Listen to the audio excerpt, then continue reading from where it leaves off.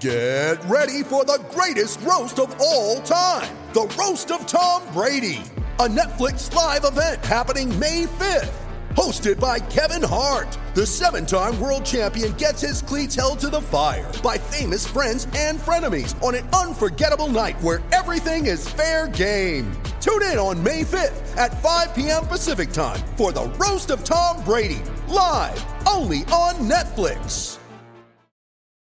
You ready? Showtime. On May 3rd, summer starts with The Fall Guy. Let's do it later. Let's drink a spicy margarita. Make some bad decisions. Yes! Audiences are falling in love with the most entertaining film of the year. Fall Guy. Fall Guy? Fall guy. That's what the poster said. See Ryan Gosling and Emily Blunt in the movie critics say exists to make you happy. Trying to make it out? Nope. Because I don't either. It's not what I'm into right now. What are you into? Talking. Yeah. The Fall Guy. Only in theaters May 3rd. Rated PG-13. Free agency begins and the Philadelphia Flyers do nothing. But that's not the end of the world. This is Orange and Back Check, episode 53. Glad you're here.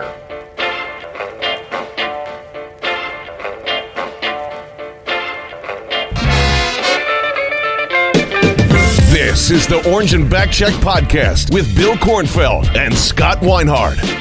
Chuck Fletcher has spoken about to the media about how he approached free agency already, and we're day 3 or 4 into this thing. Trade rumors are already circulating. What are the Flyers going to do? I'm Bill Kornfeld. He's Scott Weinhardt. Scott, is the offseason already in shambles for the Philadelphia Flyers? Because that's certainly how it feels after looking at Twitter. Exactly. If you go on social media, it's a complete disaster. The season's over. The team's just going to go back and just tank to be the bottom, the worst team ever. Come on. Everybody's been complaining for the past decade that the Flyers spend too much money. They get themselves in cap trouble. Now you have a GM, while I would like him to see a move, who says, I'm confident in what we got. I don't think we need to make any moves. It goes back to the trade deadline. Sometimes the moves you don't make are the good ones. So, hey, you know what? You really couldn't do anything in free agency to begin with, which we'll get into. The trade market hasn't opened up yet. So without all that, at the same time, I'm fine with Chuck Fletcher sitting on his hands. I don't have an issue with it. I don't have an issue with it, but it's concerning that the Flyers and the media haven't been involved in any rumors. Like around this time, you traditionally speaking, and maybe that's what we're too focused on, the tradition of what the Flyers have been a part of.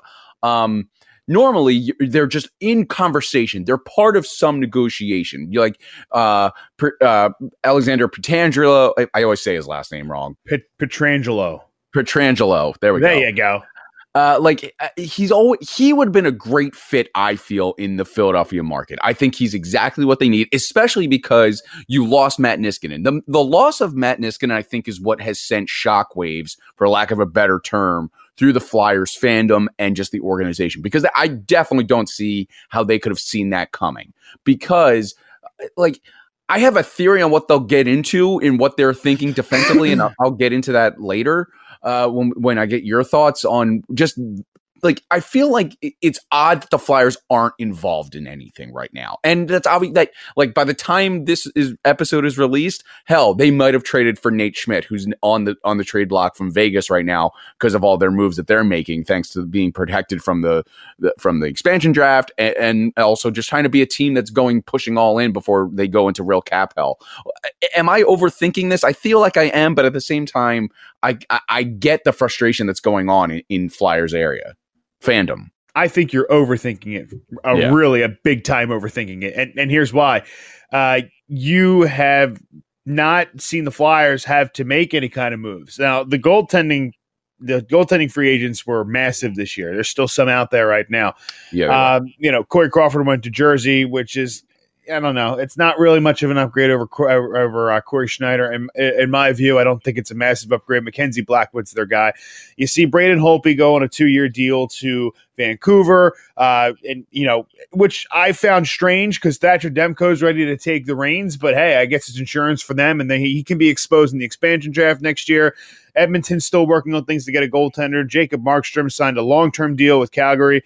This is the first year the Flyers really haven't been involved in any kind of goalie market when it's been this gluttonous, which is great, actually, because you're solidified and you build back to front, you're solidified. I don't think people need to freak out. Really, what they need to do is retool their bottom six. You don't know I don't think Derek Grant is going to be coming back. Tyler Pitlick side with Arizona. I don't know if there's much out there right now to really upgrade, but there's some guys in house that they want to bring up. I mean, Carson Twarynski showed some promise when he came up last year. Connor Bunneman was another guy who could play on your bottom six. They don't have the experience, but they have the wherewithal where they can kind of grind games out and play like a style of Tyler Pitlick. So while Pitlick, you don't have him back, those types of players really on your bottom six are a dime a dozen. The skill guys are harder to come about. You talk about rumors. They did kick the tires on Patrik Laine from everything that I've seen. It was an obvious fit to begin with. Johnny Gaudreau's got to be another one, but Calgary's looks like they're gearing up to make a run here because they're going to run into cap issues down the line with trying to sign Brady Tkachuk. It's not Brady Tkachuk, Matthew Tkachuk, and some other players as well. And Johnny's locked up to he's got some term left on. He's making about $6.5 million a year. The issue is right now is because of the flat cap. You don't want to tie yourself up for next year and the year after. Taylor Hall tonight just signed a 1-year deal with Buffalo, which is a great move for him because he'll play with Jack Eichel, and really he's betting on himself to play really well. And then you have a couple other guys too, like Braden Holtby only signed a 2-year deal, who are looking more short-term, and their contracts are structured weird on the short term and then get bigger on the back end as they get older, which could be a bad deal for some teams. So we've always complained, about in Philadelphia about the Flyers tying up their cap space. The fact that they haven't gone out and made a bad deal yet is actually a really good thing. They're just standing pat and see what comes about on the trade market, which should be opening up here in the next couple of days here. Yeah, I definitely think the thing that the Flyers were always going to go into, Chuck Fletcher particularly, was trade rather than sign a free agent, because you have exactly. Like you as you just alluded to or spoke about, you can't really tie these guys up when you're in a flat cap. The Flyers, as much as it's nice that they're getting out of these bad contracts, namely like the Prongers, like those kind of bad contracts, they're still not in the greatest shape in terms of cap space. It's good that they're getting out of it, but it's going to take some time. And Chuck Fletcher and Ron Hextall really too, they both inherited a bad scenario. I think Flyers fans forget how bad things really got when the Paul Holmgren was the tail end of his tenure as the GM of the Philadelphia Flyers. Like, it was bad because he was dishing out really bad contracts. Vinny Lecavalier is the movement clauses, no trade clauses. You're tying yourself up there, and you're betting to go all in each year. I think unfortunately with Ed Snyder passing on, I still think they have the legacy of they're going to be competitive each year, but I don't think they're going to sell the farm, and I don't think they're in the mentality that they're going to tie themselves up for years down the line. So they're not competitive, because we've seen that the past 6 years. 6-7 years, is that they have not been competitive because they've had too many cap problems. Now, things happen like the Pronger injury. That's a freak thing. Vinny Lecavalier, you didn't realize he was that done until he got here. But there were signs, though. Like there were signs that like this was going to be a mistake 2 years in, and that's exactly what happened. Yes, but also he solidified where he could help you on your bottom six, filling out the middle, and he could also play the wing at the time. Not to backtrack that far out, but at the time it made sense for a team that just needed a couple pieces and just lost Jaromir Jagr, so it was a fit for them at the time. With that being said, I think with the Flyers, there have been some things they've been talking about with like Matt Dumba being a name there. Now, Matt Chuck Fletcher is very familiar with him at his time in Minnesota. The only issue is he's got 4 years left at $6 million per, which is higher than Niskanen, who's going to be a free agent after this year anyway. The bigger thing the Flyers are looking at is, without the flat cap, they're going to have to pay a lot of money to Carter Hart, and they're going to have to pay a lot of money to Travis Sanheim. The idea, looking at it as well, is that all these teams, if they're going to ask for something like a Patrik Laine, they're going to want a Sanheim. They're going to want a Phil Myers. If other teams are asking for them, that means they have enough value. You may not want to give that up. And nowadays, you need to build out from the back and front. Now, you always see these things floating around on Twitter like, oh, we can trade like Scott Laughton and Shane Gostisbehere for Patrik Laine. Well, do you think Shane Gostisbehere and Shane Gostisbehere are going to amount for a 40-goal scorer in the NHL who's only 22 years old? There's no way. Right. The compensation for the size of his contract, what it'll be, is 4 first-round draft picks. It also goes against what it also goes against what Winnipeg's trying to achieve in unloading a person like a player like Patrick Laine. That completely goes against their grain because they're going to want draft picks. They're going to want young talent that they can control cheap. It's kind of like why the NFL, to use that as an example, is why you want to build exclusively through the draft, because you have young, cheap talent that you don't have to worry about for 4 or 5 years. Correct. Now you get to that point with Patrick Laine, who is clearly contributing at that level, being a young star, but at the same time, Winnipeg is in cap hell, and they don't want to pay what Laine is going to cost. And now, and he's going to cost a lot. So. Yeah. And now they have some term left of getting back Paul Stastny on a deal. They have to fill out their defense. Their defense, they're missing a couple contracts there. Yeah, they could bring guys up also, but they're close against it. Now, the Paul Stastny deal seems to me possibly they could be going for, but I do think they need to unload it for pieces, because you could get him offer sheet next year and then you get the compensation net anyway. But now you can get for Laine, you could get roster ready NHL ready players who are ready to just make immediate impact on the roster. But I would see the asking price, because you basically have to reformat your whole team, because if you're dropping 40 goals, how are you going to get that production back? So that's what it comes down to. So a guy like Taylor Hall, as we talked about a bunch of times, that he would go the Marian Hossa route and gamble himself on a 1-year deal, same exact contract as Marian Hossa 10, 12 years ago. Yeah. I think it's important for people to realize that this is a smart move by him, because after that, Marian Hossa signed a long-term deal or a lot of money with the Blackhawks and wound up winning a couple Stanley Cups out of it, and was there for a long time till he got I believe he wound up having blood clot issues where he couldn't play anymore, or some sort of injury where his health issues where he couldn't play. He had to retire. What that does, Taylor Hall's only 28, so even if it's just 1 year and the cap you just haven't figured out, he can re-up another 1-year deal around that $8 million again. It's a lot of money, but it also shows Buffalo's commitment to Jack Eichel. But they have the space to do it. The Flyers don't have the space to do that type of move. And you look out in the free agent pool, what guys here are you going to bring in order to make that immediate of an impact on your team without tying yourself up for the next year or the year after, or having to blow something up or move a guy out that you could get more value for because you're strapped for cash or cap space? Yeah. It's not a smart business play anymore. It's not a smart play. The Flyers have to do something where they just stand pat. Yeah, and that's where here's my we'll get to my official statement now, as I teased. Tyler Pitlick is gone. He's gone. He's out in Arizona now, and I was distraught because I thought I saw a stat when he recorded a point for the Flyers this year. The team was like 13-4-1 or 12-4-1, something crazy. Like they were a good team when he recorded a point. Now that's very arbitrary. It's like whatever. Anybody can score a point that leads to a win. However, the more I thought about it, and Chuck Fletcher spoke on this as well. And this is like Nicolas Aube-Kubel is going to be the next Tyler Pitlick. Like that is who they are trying to be. And we talked about and Kubel in the sense of I think when he was called up back in I guess it was December, January. I forget when he was called up. There. Yeah. When he was called up, we both talked about him as a journeyman, as a two-way player. You always heard about him. He's been in the Flyers.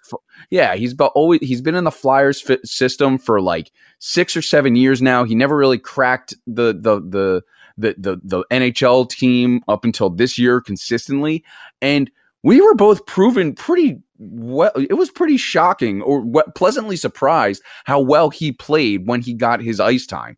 He's a good player, and that is a good sign of drafting. Again, it goes to Chuck Fletcher's point where we're not going to, especially in the Flyers just in general. The Flyers are in a scenario where they have quite a few players. You talked about it. Twarynski, Nicolas Aube-Kubel, all these guys, Bunnaman, all these guys are trying to crack into the NHL roster, and the departure of players like Matt Niskanen, Tyler Pitlick create those opportunities. Yes, you can argue that he hasn't addressed the bottom six in terms of what he wanted, because he did say flat out, I was annoyed that how badly the bottom six played in the bubble, in the playoffs after round one. And he was completely right. I think he's betting on the farm system. He's betting on Ron Hextall's draft. And I think you should be in that scenario because what you saw with Nicholas Obey-Kubel, there's a lot of guys that are trying to prove their worth. Twarynski, Bunneman, Philip Myers is another guy who's in the farm system that is finally starting to really crack himself as a consistently top 6 defenseman. So why are we trying to convince ourselves that the lack of free agent movement is an indication that Chuck Fletcher is suddenly this bad GM? If people want to remember, just a year ago, we lambasted him. I'm not talking about me as the whole. From what I remember, we want to roll back that comment. I did not lambast him for signing Kevin Hayes. Yeah, you did. I did. I don't remember. Absolutely, you did. Why you said right? Why are you paying that much money to Kevin Hayes? Maybe. I mean, at the time. You totally did. You totally okay. If you go back to our first episode, I'm you will hear up, that. You're right. I'm mixing up Kevin Hayes and Travis Konechny because I was fine with the Travis Konechny contract, who was floated out there. Well, yeah, and he had to be involved in a trade for Laine just to tie the back. And that's the thing is that people say, well, I'd give up Konechny for Laine. Konechny, you're going to see that's the type of trade you're going to see here. What's going to be going on? It's going to be talent for talent because teams are going to be strapped with the cap. They're going to be cap dumps. But you're not going to see it so much for draft pick movement. You're going to see it more for player movement because that money's got to stay the same. So that's going to be the big issue of why either there's going to be a lot of weird retention stuff. Like I think the most you can do is 15%, 20%, something like that. I can't remember the exact number, but it's going to be a lot of that kind of thing to make the cap work for teams are going to say, okay, we'll pay X amount for that player's remaining salary so we can alleviate some pressure on yourselves. Yeah. Well, I mean, the benefit is the only benefit is that the 35 plus contract doesn't guarantee throughout the length of it anymore. So if someone retires, it doesn't count against the cap, but they also have less rollbacks where if you sign a guy long term, you can't cut a salary down more than X amount of percent. It used to be less than half. I think it's more than that now. So here it comes down to this. The Flyers didn't have to make any moves here. If something becomes available through trade, that's the route they've had to take from the beginning. You have enough guys in your system. You could put like Nolan Patrick, if he's healthy, back on your third line and pair him up with a Morgan Frost. And all of a sudden, you have a third line that has a lot more skill than the opposing matchup for the most part. I mean, a lot of talent there on this team. A lot of people say the scoring's there. I don't know the scoring is there because if the scoring was there, we'd see it. Travis Konechny went quiet in the playoffs. Claude Giroux went quiet. Jake played a monster series. Is that going to be, for Jake, though, going to be a repeat this year? Kevin Hayes played very well on both ends, and and he should be still sustainable, but they still need that extra piece. You can look at this as one way of saying, oh, yeah, well, they're not doing anything. You know, it's not excitement because let's be honest, free agency just brings excitement. Like, you don't know what's going to, you could wind up getting a guy like who they say, like Kevin Hayes, if you sign a big deal where he's really productive, or you can find a guy where you gamble on him and get a Dale Weiss, which is absolute trash here after he played pretty well in Montreal. So it comes down to this. You never know for the most part. You could get, like, oh, well, you know what? Maybe if you go back 20 years ago, we're not going to sign Curtis Joseph because he wants a 4-year deal. John Van Beesbroek only wants a 2-year deal. Well, guess what happened? Curtis Joseph beat John Van Beesbroek in the playoffs. Just make an example like that. So sometimes not even making any moves is the best way to go. There's been off seasons where the Flyers really haven't made any kind of major moves or any big moves and have had just fine the year to year. I think it's important for people to understand is that this team has been restocked and rebuilt to where they have enough where they can compete. It's just going to be important that every player stays well. They probably have to find the right system. Yeah, and you got to see that the guys that you're expecting to be in those bottom 6 or top 6 roles, that they're actually going to contribute in that role. Because if you're banking on this youth movement, which I'm all for it.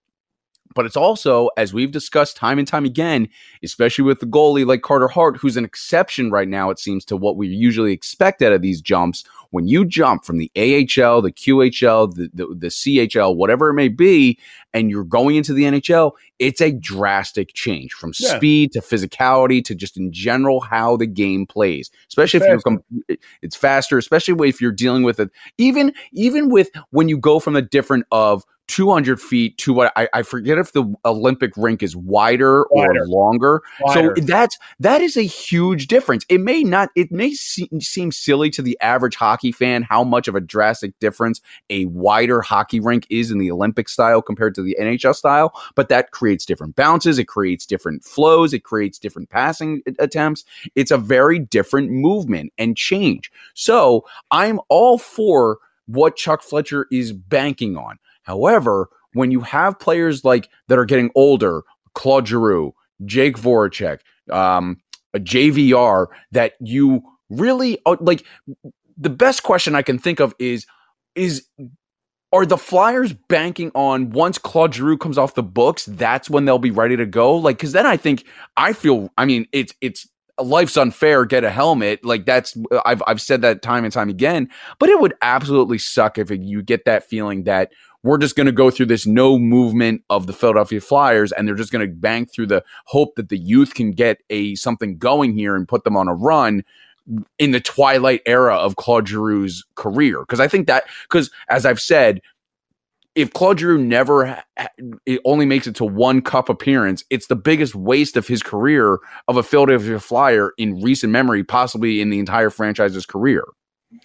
Fair. And that's why I think you have to look at this where, okay, if they're looking, because if you get Patrick Laine post Giroux, because Giroux's contract's up in 2 years. Yeah, that's what I mean. Like, are they punting on the next 2 years? Do you think that's the question?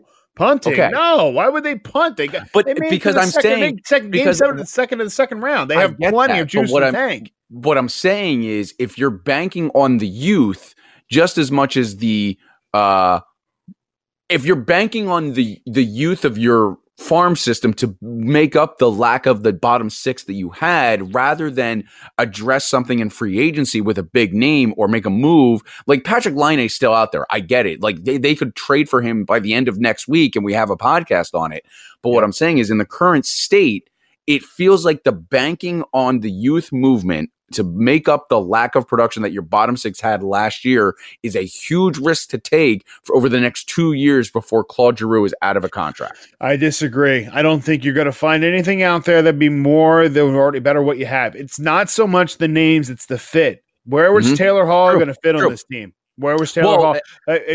He's better off with Jack Eichel because he's more of a puck distributor. You already have enough of that in Jake. He doesn't have a shoot-first mentality, which is why they drafted Tyson Forster in the first round, because he has a shoot-first mentality. Now, I'm just going to say this as a side note. We don't talk about the draft in this show for a whole lot of reasons because, frankly, you never know what's going to happen to these guys. And for the most part, with all due respect, you really don't care. Besides, you're going to trade for other prospects. The guy that the Flyers traded in the 23rd pick, the right winger, I don't even remember his damn name. He could be traded. He could be traded for the next for another prospect that they think is.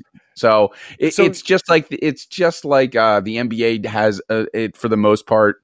When you're doing stash and dash or draft and dash, you don't really you see it in baseball, especially. Like it's one of those things. Like you find the prospect and you hope that you can trade talent for talent on that level. Listen, it really comes down to this. When you look at it as a whole, they don't need to spend a big money to go for it because they think they have enough in house and are waiting to make the big move. When they make the big move, they will.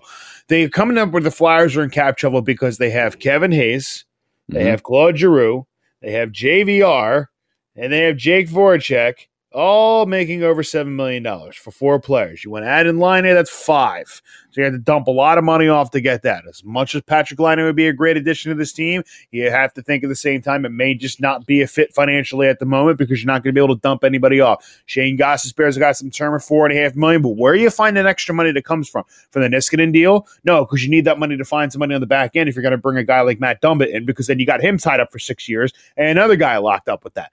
So with a guy, especially like JVR, you have enough there to enough skill there, enough money tied up where you probably should expect more production out of guys like him. Yeah. Well, look, I mean, I saw this stat because there's obviously Twitter is full of hot takes in terms or supporters on both sides of the aisle. That's what's great. Yeah. But here's a stat that stood out to me that actually is it's all about goal scoring. The Flyers need goal scoring for this offseason. That's what we talked about time and time again to get to this team to the next level. Not necessarily a It'd be nice to have Patrick Laine, but you just need contributing goal scoring because you can't just continuously. You need bottom six goal scoring. That's what it comes down to. In the last 4 years, Taylor Hall versus JVR. Who do you think leads in goal scoring? Probably JVR leads in goal scoring. 111 to 86. So it goes to your point. JVR has that skill set and it should be able to contribute on some sort of level, which I enjoy. I'm not against it, but I have a small red flag on how much Chuck Fletcher is banking on his current roster rather than making a slight move to get this team back up where it should be in terms of bottom six. Yes, you can talk about Patrick Laine all you want, but that's not a bottom six guy. That's a top six guy. That's a top six guy, obviously. Okay. He's a top one. Let's talk about this a little bit. If you want to go down that line, let's talk about that. JVR, the reason why he hasn't produced on this contract so far is because he's been injured. He got injured at the beginning of not this past season, the one before, and he came back, and it took him about 10, 15 games to really get going. And then he started taking off and scoring and started playing his game in front of the net. Classic power forward. Last year, he's got off to a little bit of a slow start, which he does. Started picking up points and then got hurt, and then got back and never really. And then he got hurt right before the shutdown, and then getting back into the bubble. He's just not a type of guy where he's just going to pick it up right away. It's never been his style, never will be. Even when he scored 30 goals in Toronto a couple years back, it's just not his game. It takes him a while to get into it. He's better when there's muck and gruck times of the season where you need to grind games out because he plays a classic power forward style, just get in front of the net, and that's all you need to do. Let's talk about also, if you're going to bring up that point, is that you have guys like Oscar Lindblom, who's going to be healthy this year, knock on wood, and hopefully he stays in remission, that he's going to come back and be full strength. He was the team leading scorer for a while there, tied with Konechny, until he started falling off before the diagnosis. So that's and he's a great left winger. The Flyers have been searching for a left winger for decades, it feels like. Right. And they finally got one in Oscar Lindblom. And they finally worked with it. It took him a long time to come up and stay up because of his skating. It took him a while to come over that, which is like Tyson Forster. That was the knock on him when their first round draft pick. But he plays a very similar style to Laine, not to jump off target. But he plays a very similar style where he's got a cannon of a shot, and I watched tape on him and seeing that he's getting that blast off the circle like Laine and like Ovechkin do. So you probably don't need to bring in a guy like Laine because you might wait a year or two, or hell, like it's not out of the norm for guys to come in and all of a sudden just impress enough in there. You like do Joel have Farabee. You have that. You have Morgan Frost. You have Nolan Patrick probably coming back healthy. So you don't need to go out and get that, because that could be your third line right there. Farabee, Frost, and Nolan Patrick. That'd be a great third line. I think that actually you brought up a great thing that I think the NHL should look into. I can't remember if it's 3 games or 10 games that the NHL their entry level contract kicks in. The cup of coffee, 10. They 10 need to extend that for this year. I would never happen. No, I would, because one, I get that, but here's the thing. We're in a totally different world right now, right? Because we'll get into the COVID stuff a little bit later, but if the COVID stuff is going to be a major factor, especially if the NHL is going to try and do this by city, like the NFL and the Major League Baseball did, they need to look into this in some capacity. Maybe you just try and work this thing out, because it'd be nice to give these players that we're unsure of or haven't heard from yet a little bit more than a cup of coffee. Give them 6 games, give them 7 games, whatever it may be. And then on emergencies, you can bring them back up if a player contracts COVID, like we're seeing in New England with Cam Newton, who's being benched. And then you can bring up players to replace them. I think an opportunity is there for the NHLPA and the NHL to work itself out in that sense. No, am I saying they have to? No, because I think you can still get a good gauge of a player after 3 games, 4 games. I shouldn't say a good gauge, because it's not. It's 3 games out of an 82-game season. But it's nice to see them in the NHL for 3 games to see what they do. I think really, no matter who it is, just give them that chance. Even if they have 3 minutes of ice time, I want to see them have that chance, especially in a COVID year. I get your point with that. I just think that would be a logistical nightmare with that, because then think of it too as a player can play up to 20 games and his first year contract doesn't count. So the teams get an extra year of their rights and the players lose out on that. I don't know if that's going to work something out with that. I see your point. I don't disagree with you. I just don't think the PA and the NHL ever come out. When it comes to the NFL, the Major League Baseball, the NBA players unions, the NHL players unions, there has to be a compromise. I'm all for unions, especially the MLB in professional sports in general, because of its billionaires versus millionaires, and the billionaires completely own the product and how this is distributed. However, we're in such a weird time right now. I don't want to call it the new normal, because I would like to go back to what we were pre-March of this year of 2020. However, in the current state, you have to be able to put everything on the table. The MLB players union, the NHL players unions, they all had to make some sort of compromise. They literally they put themselves away from their friends and family for over 100 days.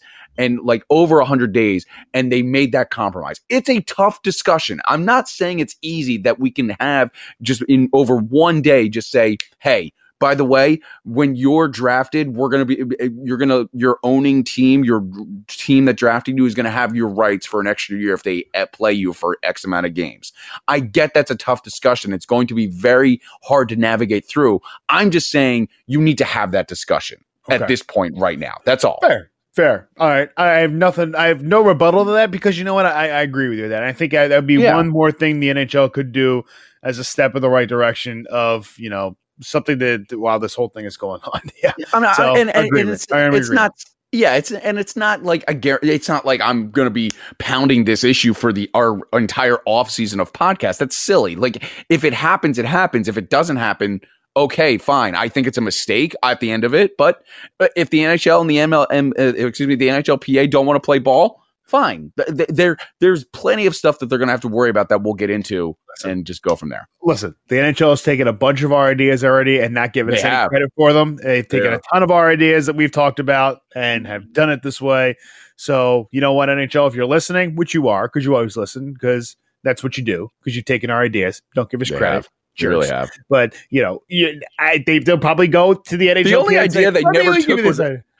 only idea they never took was the 2 playoff idea that we had for the bad teams and the good in the play. That would have been a cool concept, but they kind of did a little bit. That was the bottom 6 teams that didn't get in. Yeah, that's how the goddamn New York Rangers got the first pick and all that stuff. Listen, by the way, do you want 30 seconds to describe your Twitter rant about how you never thought the top pick was going to Alexis Lafreniere?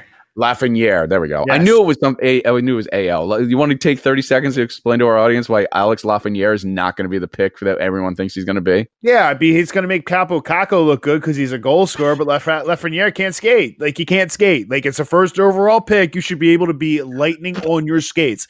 And the guy looks like he's skating through mud. Now, that doesn't mean he doesn't have great hockey sense. That doesn't mean he's not going to be an above average center. But he can't skate. And people say, well, he'll work on it. He'll get better. Okay. You realize that if you're starting a season with a first overall, the guy doesn't really develop. He develops as he plays the game in the league. He doesn't have extra time in juniors, extra time in the AHL, where you can spend more time practicing and working on those smaller fundamentals, because you won't have that luxury, especially in a condensed season. So I don't see Lafreniere being a massive impact player the next, he's a number 1 draft pick. He's in New York. I don't think he's going to be the next star of the NHL. I don't even think he's going to be close to Crosby or McDavid's level. I don't even think he's going to be more of a Nathan McKinnon. I think he's actually going to be more along the lines of John Tavares. Nico Hischier. He sure hasn't really done enough yet to really say, okay, he would deserve first overall pick. I mean, look, that draft is trash anyway with top 2. Nico Hischier hasn't done much, and Nolan Patrick can't stay healthy. So that's true. Look, I think he'll be Jack Hughes really didn't do much last year either, and he was a top overall pick. So again, it takes a couple years for these guys to get into it. But I just think from a standpoint of Jack Hughes is a much better skater, and I clearly see the difference between him and Lafreniere. And look, even the Rangers were aware of it, because as I was listening to the draft coverage, I wasn't home watching, I was driving around.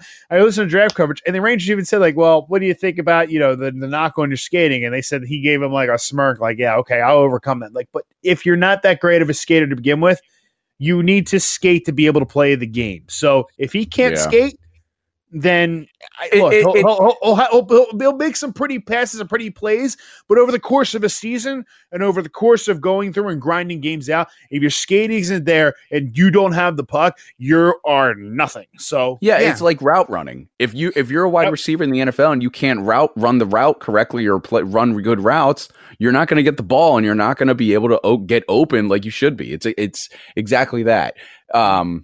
But yeah, all right, let's wrap this thing up. Let's get into this episode round 2 of the Husband Roundtable. You discovered something on my Twitter account at Radio Bill 1210 that's been up there for the better part of a year now. And it caused major controversy when it happened.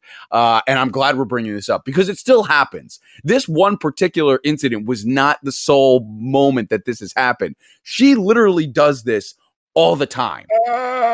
I buy chocolate chip muffins from my local grocery store. They're very good. I enjoy them when I can. I almost buy them every week. It's probably bad for my health, but I just went to the doctor and I got the clean bill. So I guess I'm going to keep going with it until they say something. Clean bill. I see what you did there. You got it. You remember the episode of Seinfeld? If you listen to this podcast, you will obviously remember our bracket of Seinfeld versus Curb. I don't think we had this episode in there for Seinfeld where they took off the top of the muffin and they tried to give the bottoms to the homeless shelter.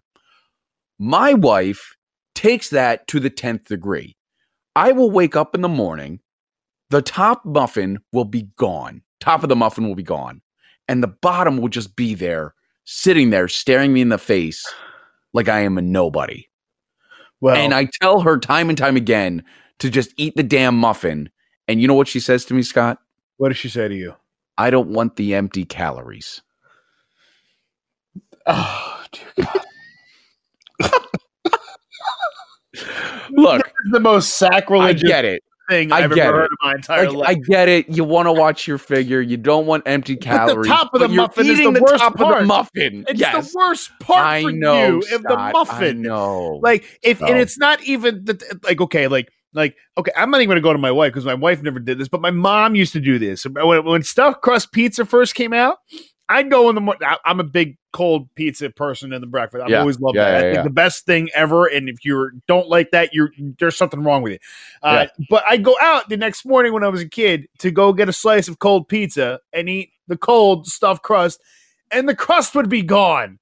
It would just be the pizza part without the crust. No, and it's like, what the hell? Like, you cannot listen. If you're going to eat something and it's not like a sandwich type figure, if you're not going to eat the whole damn sandwich, you cut the sandwich in half. If you're not going to eat the whole damn muffin, you cut the muffin in half. Not from the top to the bottom. You do it vertically. Because that's exactly what you do. I don't understand why. Why did you just eat the top? It's like licking the icing off a cupcake. Yep. Like you don't do it. You just it's wrong. It's sacrilegious. It's I can't even go. I'm mad at your wife right now. I'm mad at your wife. Now the tweet you saw was on September 6th of 2019, last year. Like I said, a little over a year ago. Did you see the follow-up tweet I have on that? It's not. You have to click on the tweet. No, I don't have my phone on me either. 13 days later, she ate the side of the muffin and just left it there. I think we need to talk to you and have a conversation. Intervention with your wife. I consider divorce. I don't blame you. It's one of those things where you figure out your differences with one another. You accept them. You love them for who they are and what they are. But there's a line. Eating just the top of the muffin is borderline divorce. Yeah, that's a line. It needs to be addressed. No, that's not something you go into saying as you're giving your vows, forever hold your peace. Okay, someone in her family should have stepped up and said, "Hey, she eats the tops off of muffins," and then be right? Whoa. That would have been nice to know. Yeah, would have been nice to know. Exactly. Because my wife and I, we were dating for 5 years when we got engaged. Around 6 years. It was 6 years. Little more than 6 years when we got married.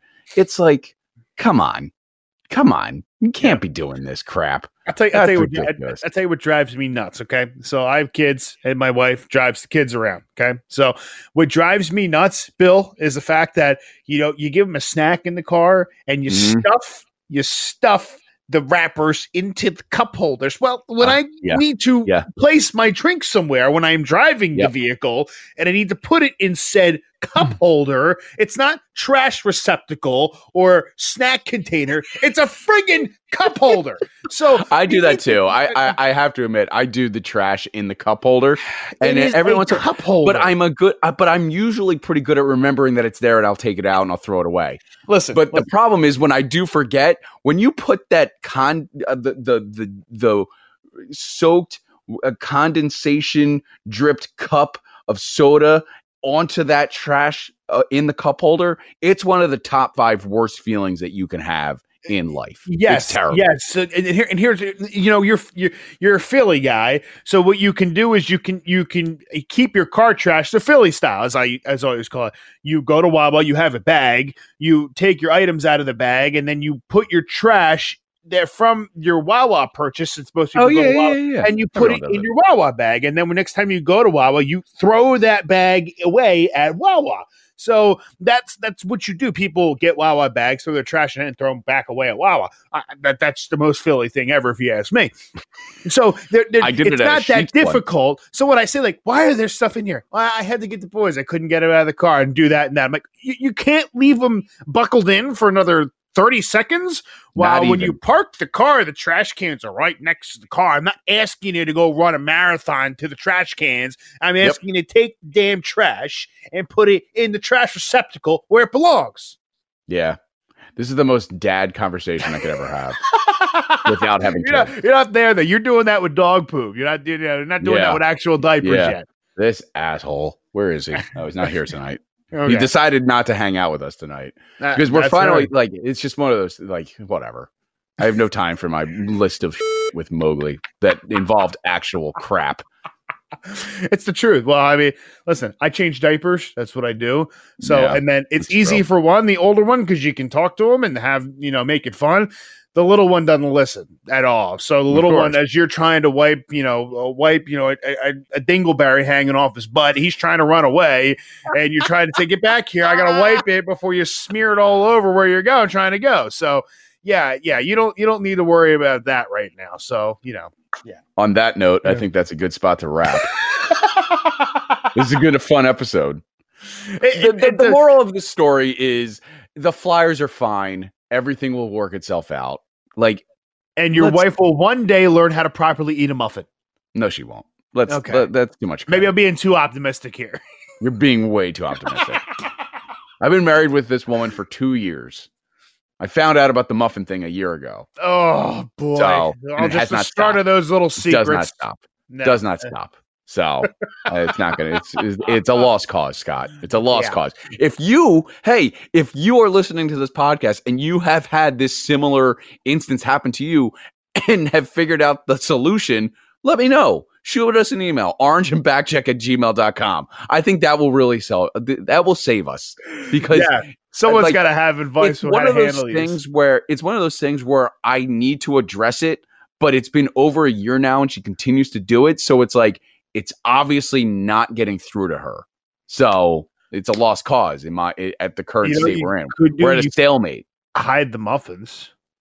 I could do that, but I guess I could do that. But then I'm grabbing that muffin, keep in mind, at 3:30 in the morning. So I can't go on this scavenger hunt for finding the muffin. No, put it in a place where you're going to remember it is. There's not many spots that she doesn't.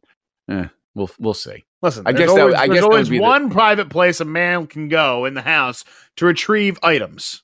So and that's the storage room right now in my house. That's the problem. In the storage room. Just remember, as you're going to change the thermostat in the morning, make sure that's right. That's right. Yeah. That's 100% right.